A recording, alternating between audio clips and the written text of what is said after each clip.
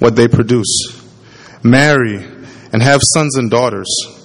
Find wives for your sons and give your daughters in marriage, so that they too may have sons and daughters. Increase in number there. Do not decrease. Also, seek the peace and prosperity of the city to which I have carried you into exile. Pray to the Lord for it, because if it prospers, you too will prosper.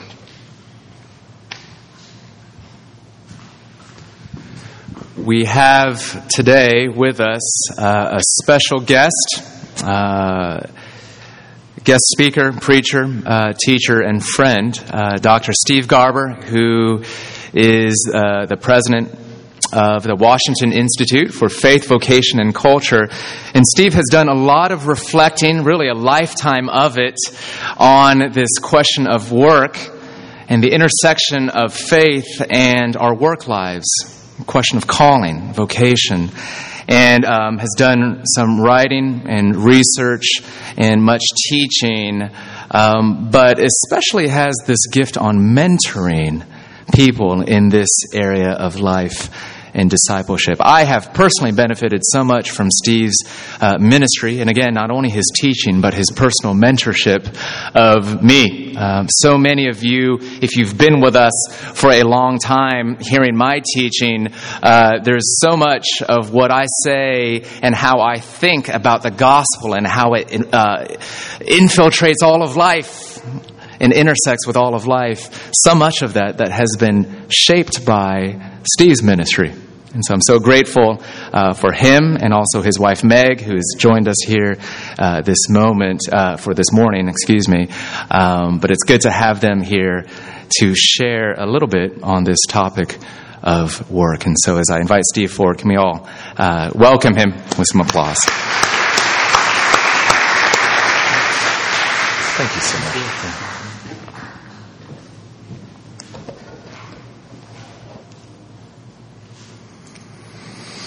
It's a gift to be with you, Duke, and with your people here. So good morning to you all. Some of you I know, but most I don't. I wish, given who I am, that it'd be possible to take a walk with you sometime in the course of the next week or two or three, just to hear more about who you are and what you do and why you do what you do. That was pretty deep in my own sense of vocation, actually, to spend time and listening to people. And so a lot of what I think about this question of work and labor and vocation, occupation, grows out of the years of my life listening to people. And I wish it was possible to listen to who you are. So let's pray together, okay? God in heaven, we do give ourselves to you and ask for your Spirit to be upon us as we think together now about who you are and who we're to be and how we're to live in your world. In the name of the Father, and the Son, and the Holy Spirit. Amen. Long time ago, I was teaching here in Washington, D.C., a program for university students coming into the city for a semester at a time, and we focused on responsibility for the public world, for both sort of national and for international issues, semester by semester. The curriculum was really a curriculum based upon what was going on in Washington. So sometimes it could be welfare reform, education reform, drug crisis. Sometimes it could be Israel and the Middle East. Sometimes it could be China or Latin America. It was really a very attentive to the world curriculum, and we had about 40 students come semester by semester from all over the country to study with us. We often would take the students around the city to meet people who were working things out in these policy questions. And sometimes it took us to the State Department, sometimes to the White House, sometimes to the Department of Education, sometimes to the Adams Morgan neighborhood and Christ House. If you know Christ House, they're a little place for people who have sort of run their course with hospital care in the city and the world and somehow need somebody still to care for them. And the Church of the Savior decided to buy a building there and to have doctors, nurses attend to people, live together actually with those who they were attending to. And we had class there one afternoon at the Christ House. And if you've ever walked through or driven down through the Adams Morgan neighborhood, you see the statue out front there of a Christ kneeling into someone's life, attending to somebody. But that was where we had class one day. This was the early 1990s, and I realize some of you weren't in Washington at the time. Maybe you weren't really thinking about these questions in that moment in American history, but I was involved in some of those things. And we were having supper afterwards at an Ethiopian restaurant around the corner of Christ House, and we had a reservation a certain time, and it wasn't quite that time yet, and so I walked across the street to a bookstore that I had long known about, but saw on the window of the store a sign which was catching the moment of the world. You see, it was at that very, very time, the early 1990s, when the communist vision was imploding globally. It was Russia, taking on its Russian identity again, and it was the various Soviet Union nations becoming their own nations one more time. It was Eastern Central European nations becoming their own nations again. And the great question, of course, for the world was, what would happen with China in the early 1990s? Would China itself decide it no longer wanted to follow into that Marxist-Maoist vision and become its own people in a new way? Well, the sign in the window put it like this: Mao more than never. Mao more than ever, really. Mao more than ever, I walked in and I was looking around at the books, and, as I'm prone to do, I at one point asked the bookstore person, I said, tell me about the sign in the window. I've read a lot of Marxism, a lot of Mao's work. What's that mean? Watching the world fall apart in terms of this vision. What do you think about it all now? The store was called, by the way, Revolution Books. It no longer exists there, but it was called Revolution Books. We talked for a while, and he told me his vision. He told me some of the dreams, of course, some of the frustrations he had. But also, I said back to him, one of the things which I would wonder about to you is this. I've just been over at the Christ House around the corner, and you know a little bit about the neighborhood. You're here, of course, and there's the Christ House, which is a little hospital, a little center for healing, for health, for people. But there's also, around the corner, there's a ministry which exists to speak into the housing issues of the neighborhood. And there's a bookstore across the street, and there's a cafe, and there's an education center, and there's this, and there's this, and there's this. And they're all part of this little group of people called the Church of the Savior in this neighborhood. And a little wistfully, the person said to me, they do good work here, don't they? And I said back to her, I just wonder, whether you have to kill people like your vision to do good work in the world. Is that really the only way for it to happen? Do you have to somehow decide, well, we need to get rid of them to get to the vision we want to get to someday? The clerk said to me, you ought to come back on Saturday and talk to the owner. He'd probably have better answers to your questions. Before I ever moved to Washington, I read a book by Elizabeth O'Connor. It's called Journey Inward, Journey Outward. Elizabeth O'Connor was probably the most visible, known voice for the Church of the Savior all over the country. If you've ever seen her work or read her work, I would commend it to you. It's a book for people of all generations, really. Even years later, if you have ears to hear at Grace DC Meridian Hill, it'd be a great book, really, of framing a vision for being a church in the city, of being a church in a neighborhood, a journey inward, a journey outward at the very same time. It's not only a growing intimacy with God, of course, as it must be, with each other, as it must be, but somehow also a calling to take up a life in the neighborhood, in the city, and in the world. A journey inward and a journey outward. I've called today's sermon Common Grace for the Common Good. Common grace for the common good.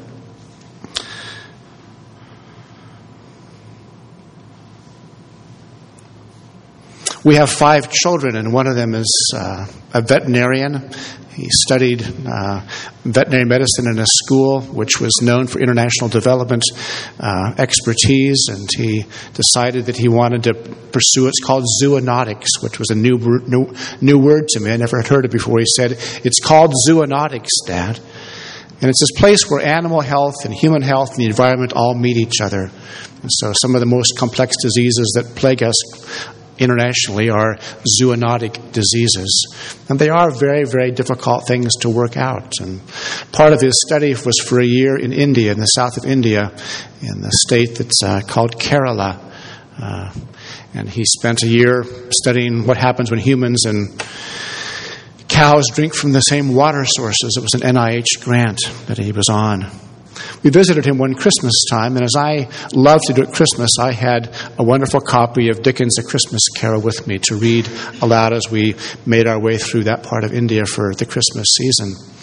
So here I am with Dickens on my lap, and we're driving through these streets of the south of India, and Kerala happens to be the one state in India and one place in the world, really, which has known for being the first democratically elected communist government. And so in every street of cities small and large, we would drive through, and on the lamp posts, on the electrical wires crossing streets, there were these banners in iconically red and gold paint with sickles and hammers, calling all of us to remember, in fact, that there was this vision of Marx and of Lenin and of Mao that were shaping public life in Kerala. But in many of these same cities, these same little villages, we saw iconic acronyms which was a debate between the Marxist and the Maoist visions of communist life. Who was right in the end? Was it Marx? Was it Mao? And it was still a debate going on in Kerala a few years ago. As I was reading these words by Dickens about Scrooge and Tiny Tim and the Cratchit family, and Scrooge, this capitalist with no heart, and I found myself thinking a thought for the very first time, which has begun to run its way through my mind in the years since then, shaping a lot of how I wonder about the world. Have you ever thought about this reality, that Marx and Dickens were writing about the very same issue in the very same city at the very same time? Think about it again. Marx wasn't writing in Moscow, if you had ever been thought otherwise. Writing in London, actually, the British Museum. And a few blocks away, literally, Dickens was writing his stories about Great Expectations and about David Copperfield and about Oliver Twist and Hard Times and A Christmas Carol, perhaps most loved of all. What was Dickens writing about? About industrializing Europe in the mid-19th century, about the growing chasm that existed between those who had and those who did not have. We love his stories for the most part. We find ourselves smiling if we can get through the horrors of the awful night of Scrooge's life and thinking, yes, finally Christmas morning did come, really. And I'll buy that prize turkey for you and send it off to the Cratchit family, and Tiny Tim, of course, with his much-loved, whisper, and God bless us, everyone, really. And who doesn't smile with the story? Because it's a lovely, wonderful, rich story. But place it in tension with, in conversation with Marx, would you, for a moment? And think about Marx seeing the same things, feeling the same things, wondering about the very same things. And here's Marx, the political philosopher he was, with his pen writing Das Kapital, which seems in some ways a million miles from A Christmas Carol. But as I drove through these streets of Kerala, I found myself thinking how ironic it was, how sobering it was, actually, how instructive it was to think about these two people writing about the very same thing at the very same time in the very same city. One of the observations I made in watching these streets and the flags with their sickles and hammers was this. It just seemed to me a grief, really, to think that Marx, in all of his flaws, fundamentally flawed as he was, and his flaws having tragic consequences for the rest of the world for the next century and a half, scores of millions being murdered all over the face of the earth in the name of his Marxist utopian vision. What did he get right? Well, at least this. You see, he celebrated the work of our hands with sickles and hammers, quite literally, graphically remembering, in fact, it's the stuff we do day by day that has meaning. Now, he had no story like you remember week by week: creation, fall, redemption, and consummation. It wasn't a story of God creating the world in a certain way, wrestling through the impact and the horror and the awfulness of the fall. He felt the fall, but he missed the meaning of the fall, really. His only redemptive hope was that somehow we'd move beyond The alienation experienced by workers and those who owned the means of production, and he had no cross and resurrection actually to speak into a cosmic change of the human heart and a change for the whole of creation. No longer vision of a new heavens and a new earth, really, where right would be true, where justice would happen, where mercy would be shown, where in fact all would be well. His view of history actually was fundamentally flawed. His view of the human condition was a lie. What he got right, though, was this. And ironically, the materialist that he was, he got this right.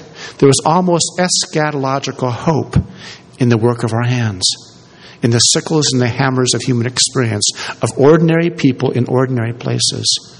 It is literally true that driving through the streets of Kerala, I saw people with sickles in fields, people with hammers in shops, and I thought, we missed something, haven't we? The church of God in the world, the people of God in the world. Why is it, in fact, we don't celebrate this? Why don't we remember this very well? Why, in fact, as Duke has said, when we pray together for what God does in the world, we rightly pray for people who translate Bibles in New Guinea, people who plant churches in Kazakhstan, people who do the work of Young Life in the cities of the world. But we don't often pray for those who are butchers and bakers and candlestick makers, do we? We did today, and thank you, Duke, for doing that. But Marx got that right. And so thinking back to my walking through Adams Morgan a long time ago now and thinking, revolution now? Well, you've missed your moment, and the world really is judging this moment and saying, in fact, it's really done with. Mao more than ever? Well, no. I think when I look back on all of this, I see that the great grace, actually, of Dickens's work is to offer up a story of this hard-hearted man who does not see himself implicated in the world around, not responsible for the way the world is and ought to be, who somehow, because of the terrors of the night, this visit by three ghosts who take him back into his past, help him to see more clearly the present, and ponder his future, where he begins to see himself as implicated in the way the world is and ought to be, as responsible for love's sake, for history.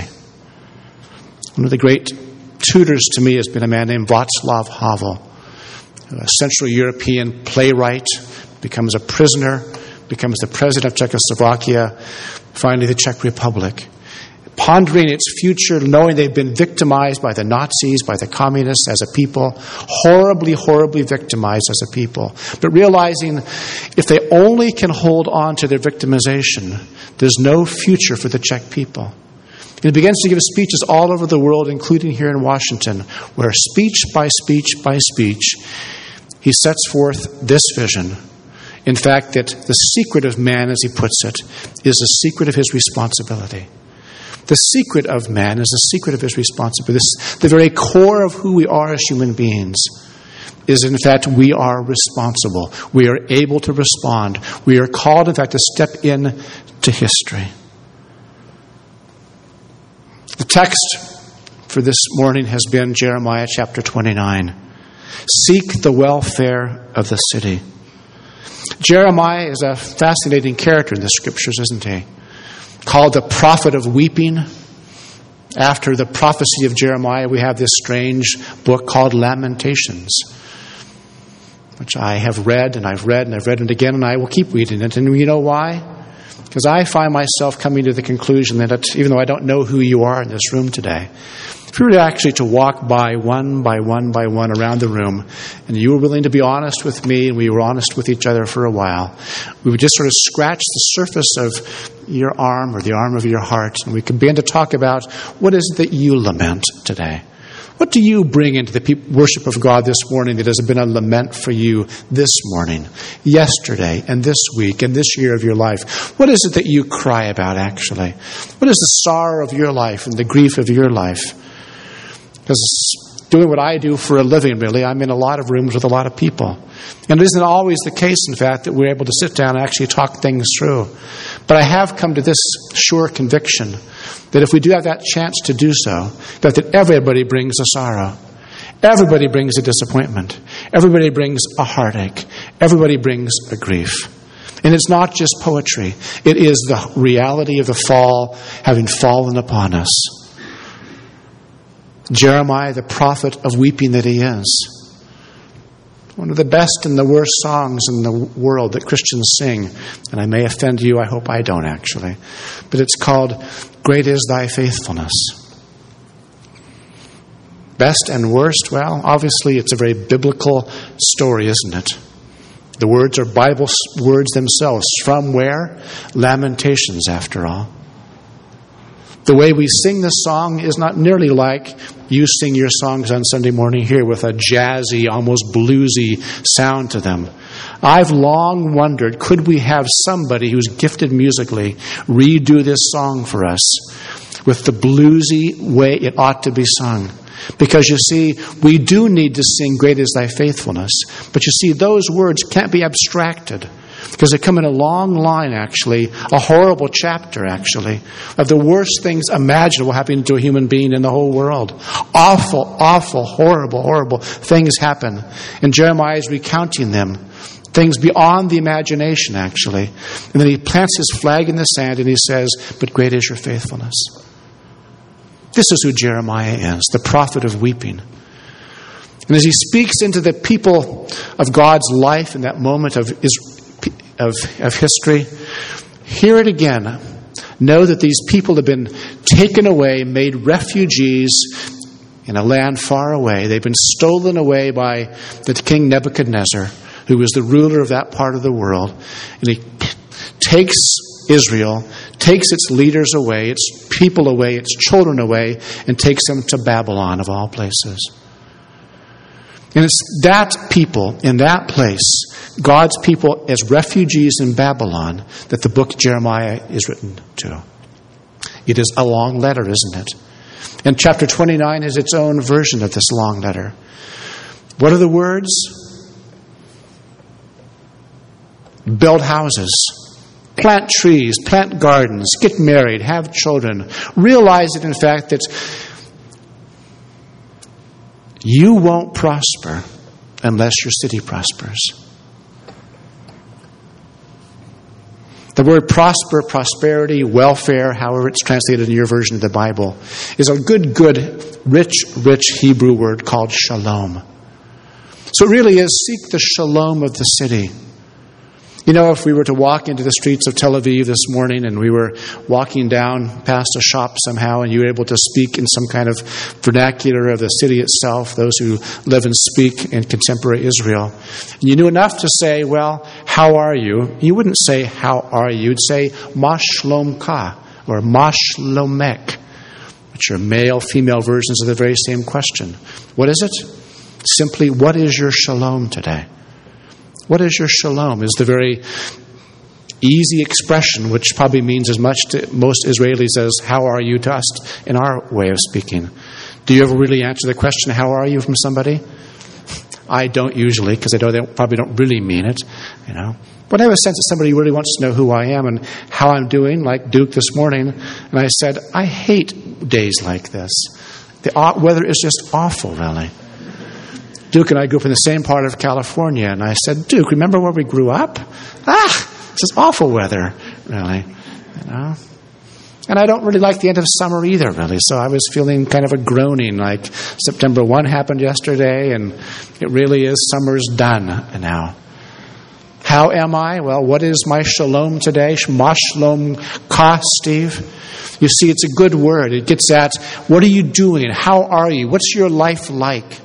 And shalom really is a word which speaks to not just easily the word peace, as we sometimes translate, but it is the wholeness of your life, all that you are, the conditions of your humanity, the conditions of your existence. How are you doing really, politically, economically, educationally, socially? How are you doing at home? How are you doing in your neighborhood? How is life for you in the context of who you are and how you long to live? What is your shalom? Seek the shalom, the welfare, the peace, prosperity of your city.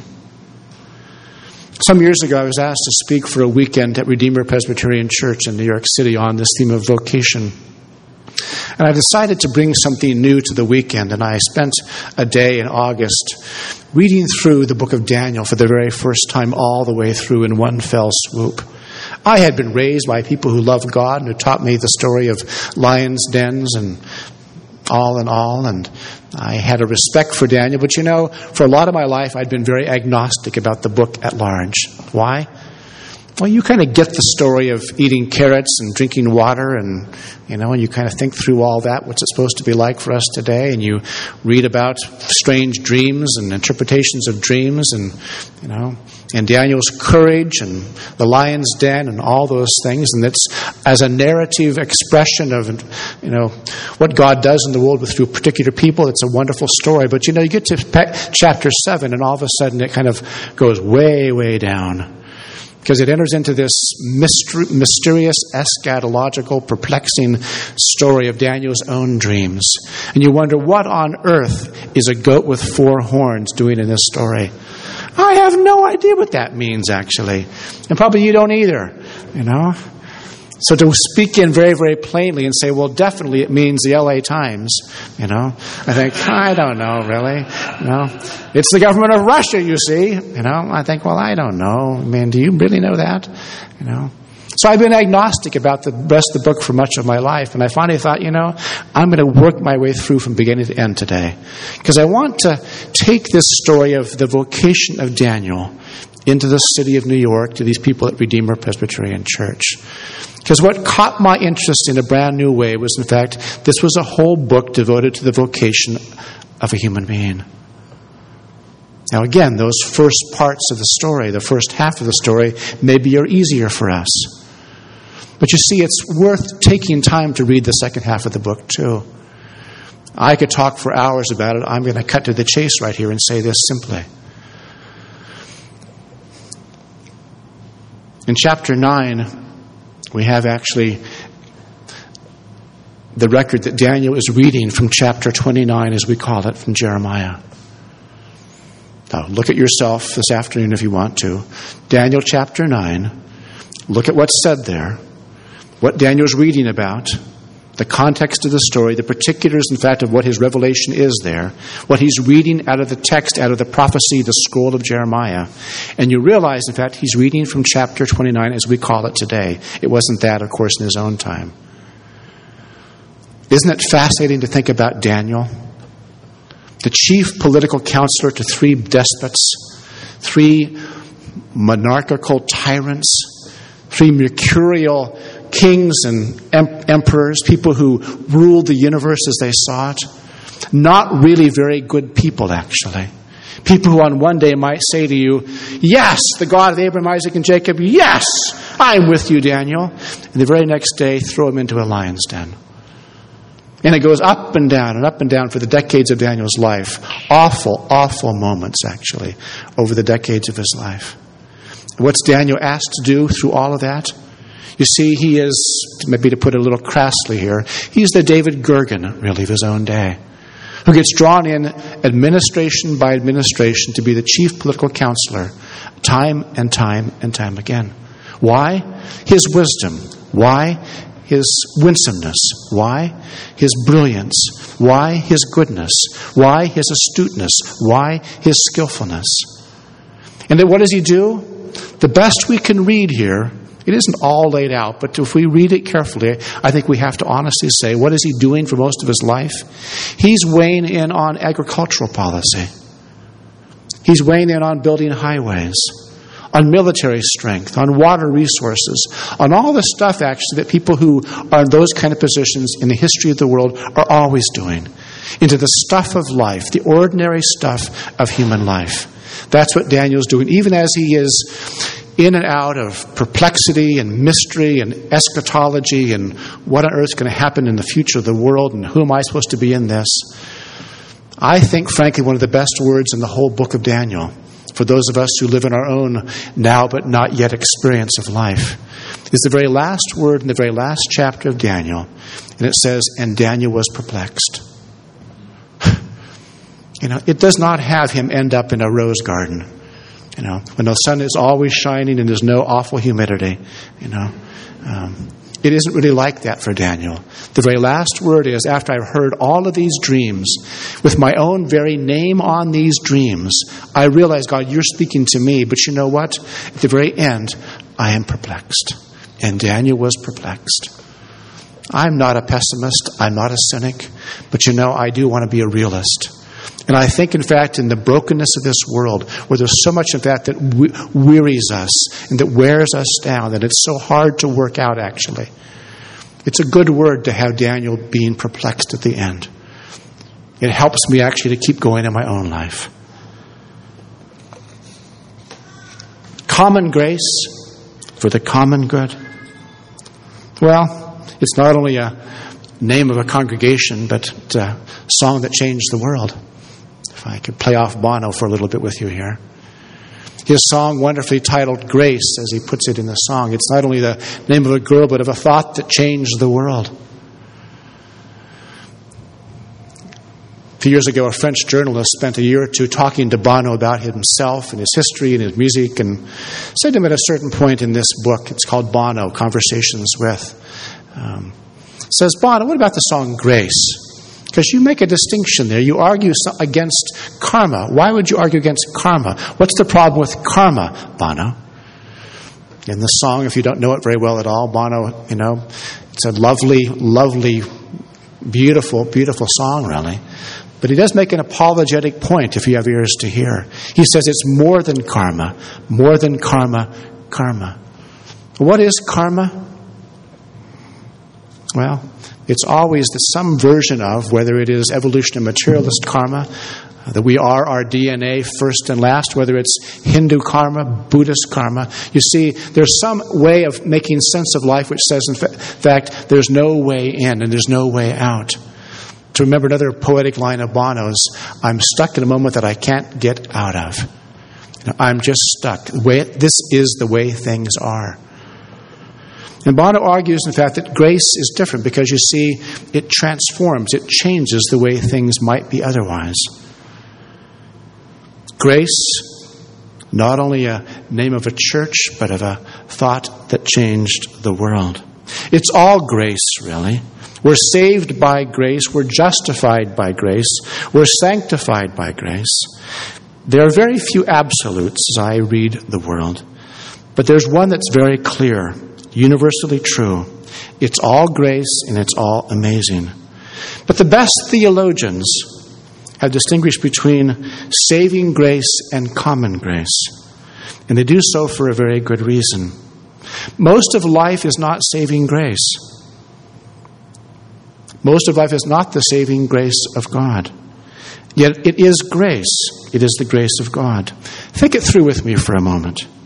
From beautiful summer evenings to crisp fall days, from the kisses of a lover to the hugs of a friend, from the pleasure of an imaginatively made supper to the delight of a creatively concocted dessert, from street lights that order our travel to highways that are well made, from plumbing that works to electrical grid systems that make all things possible, from just laws to just lawmakers, from gifted kindergarten teachers to able university professors, from wonderfully gifted filmmakers to amazingly talented dancers, from the first crocus of spring to the last mum of fall, and on and on and on.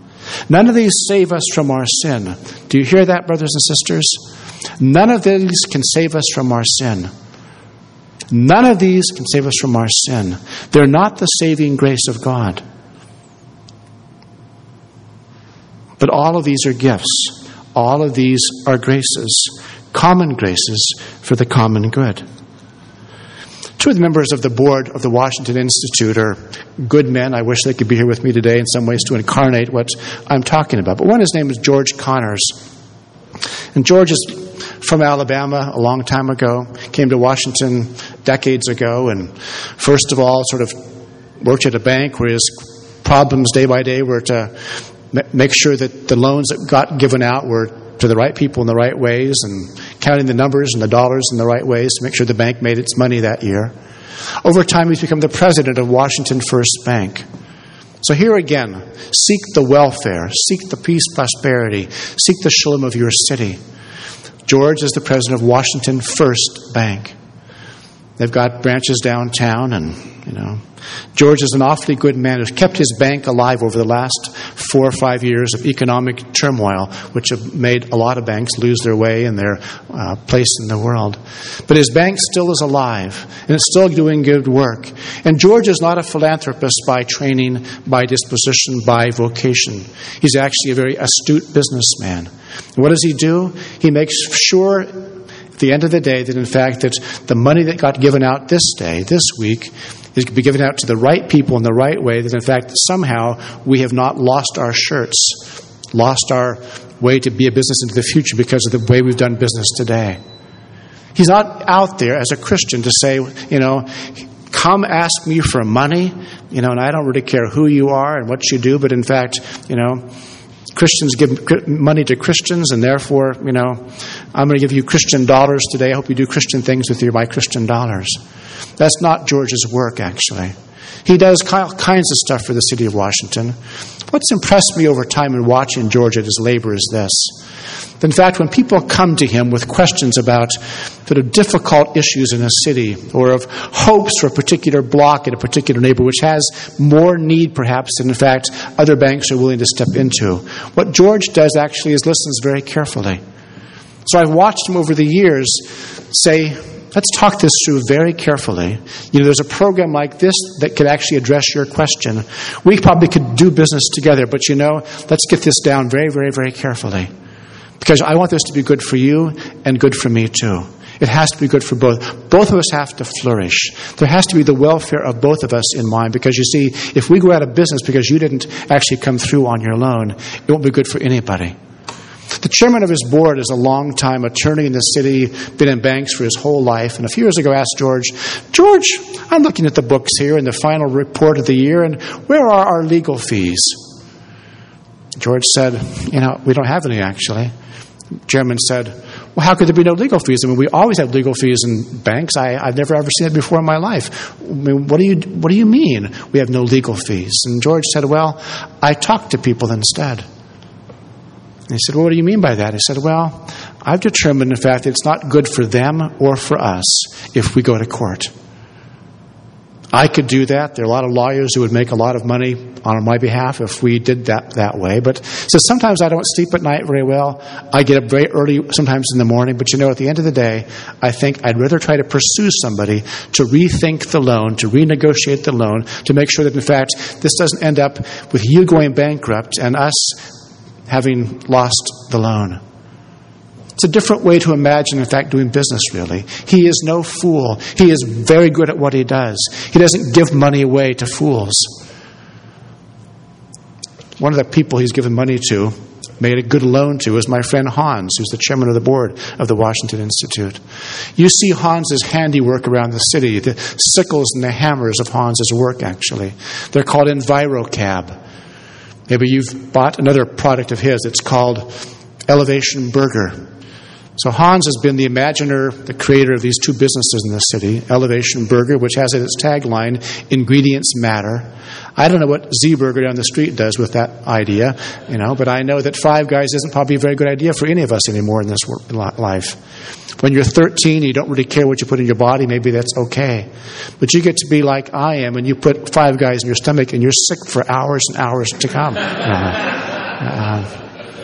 But you know what? When I go to Hans to have a lunch with somebody, ingredients matter. Natural fed meat, French fries fried in olive oil. I don't have to put a bottle of Tums in my stomach afterwards. I don't have to be sick. I actually go back to work and I don't think about it because you know what?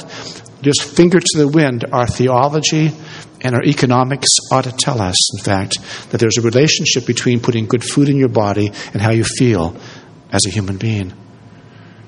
So it isn't just poetry, it isn't just sort of high philosophy, or wouldn't it be nice if we lived in a world like, but in fact it's really a good thing to put good food in your body. And so when Hans was first imagining this business, he went to George and said, I've got an idea. Well, you know what? Cafes and restaurants and eating establishments are almost the worst investments for a bank. Almost the worst place to put money if you're a banker. But there was some chemistry and some hope and some willingness, and they went into business together. And Hans has now sold about 180 franchises of this business all over the world. People are all over the world wanting better food to put in their bodies. It's a common grace for the common good, actually. Even like his cabs, Enviro cabs around the city, that beautiful paint job he imagined, be kind of a creamy, greeny, natural-looking, organic taxi cabs as he has them around the city. They're not the Christian Enviro cab company. It's simply the Enviro cab company. I keep asking Hans, when are you going to learn to make a Christian hamburger, Hans? Because you see, a lot of times the church wants people who are in business to make Christian things, to do Christian things, to sort of name the Nicene Creed as a part of what you sell. We've had people from seminaries, good seminaries in America, come to take courses with us in the city. We've had them go to Hans's hamburger place, and they've asked, but where's the signage, Hans, that says you're a Christian here? I mean, you're kidding yourself. You're not a Christian, a serious Christian, Hans, because you've got ingredients matter, but where's John 3:16? Well, my question to you, dear people, is this. What's it mean to seek the welfare of the city? Is it really found in we put fish symbols and John 3:16 signs in our stores? Does that really make us be Christian? I'm not persuaded, actually.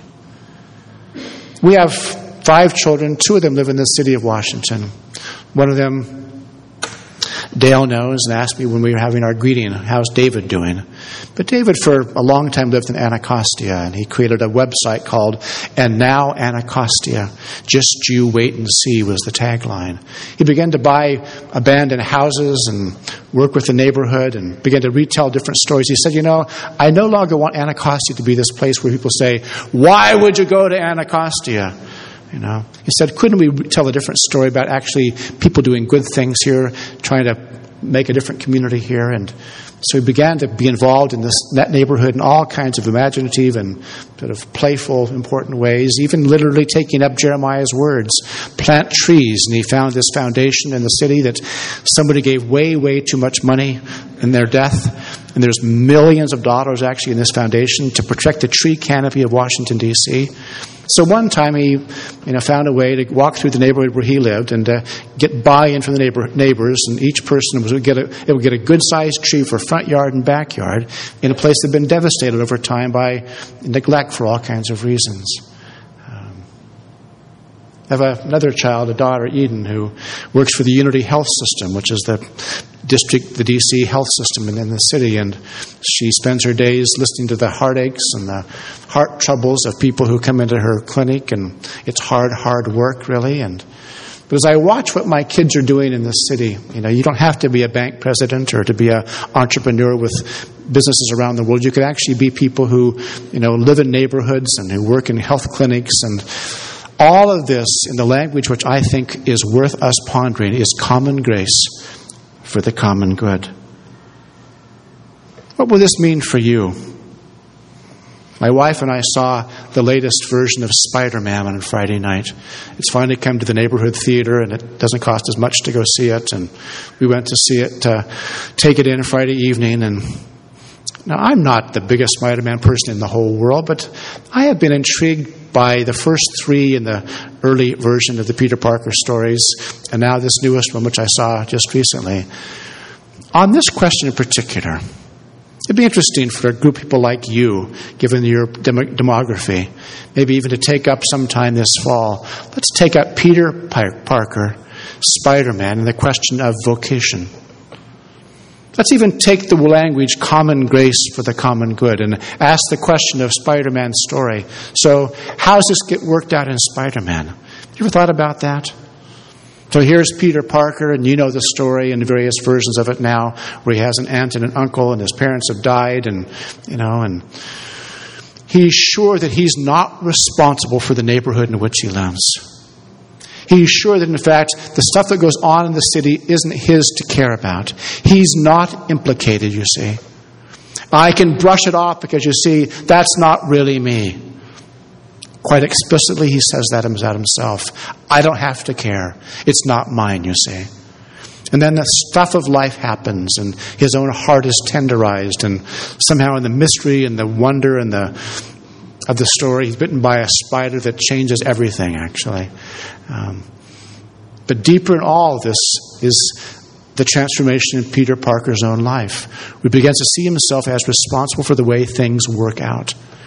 Actually, for the welfare of his city. The very last lines of the film are this phone call from his uncle that he doesn't really hear at the right time, and it has its own consequences. But finally, he listens to it. His uncle says this to him: Peter, I'm sorry for what happened earlier. I know things have been rough for you. I think I know what you're feeling. You've been going through a lot of difficult things with not having your father and all. Well, take it from an old man. Those things send us down a road. And I know that whatever road you'll end up on, you've got great things waiting for you, son. You owe the world your gifts. You just have to figure out how to use them. Whatever you decide, just know that there are those who care about you. So come on home, Peter. You're my hero, and I love you. It's awfully tender, isn't it? The words are very good ones. Well, not many of us will be bitten by spiders that change us forever. Not many of us will find it necessary to create spandex costumes that protect us as we fly through the corridors of K Street and leap over and across with great bounces Adams Morgan. That probably won't be true for most of us. But what is true is that we're responsible to be common grace for the common good, seeing our vocations in service to God and to history. In a certain sense, it's true. We owe the world our gifts. We have to figure out how to use them. And we're called to step into history. With the people of God all over the world this day, we pray, your kingdom come, your will be done on earth as it is in heaven. We live for that.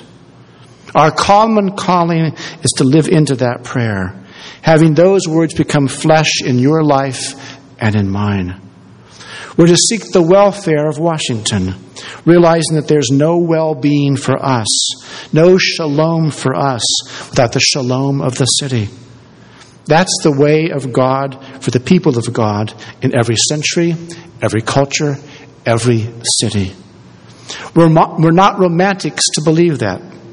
Simply said, we are the children of Jeremiah, hearing the word of the Lord in our own time, in our own place.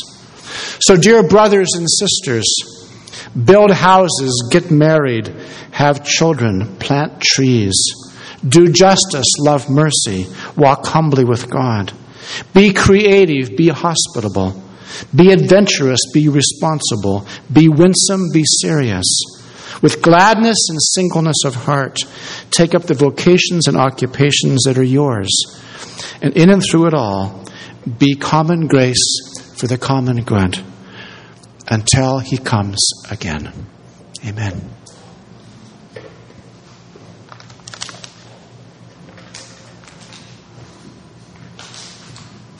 Thank you so much, Steve. What we want to do right now is turn our attention to communion. We're going to go straight in to the table. And one thing that I want to ask you to consider for a moment is that this is ordinary bread.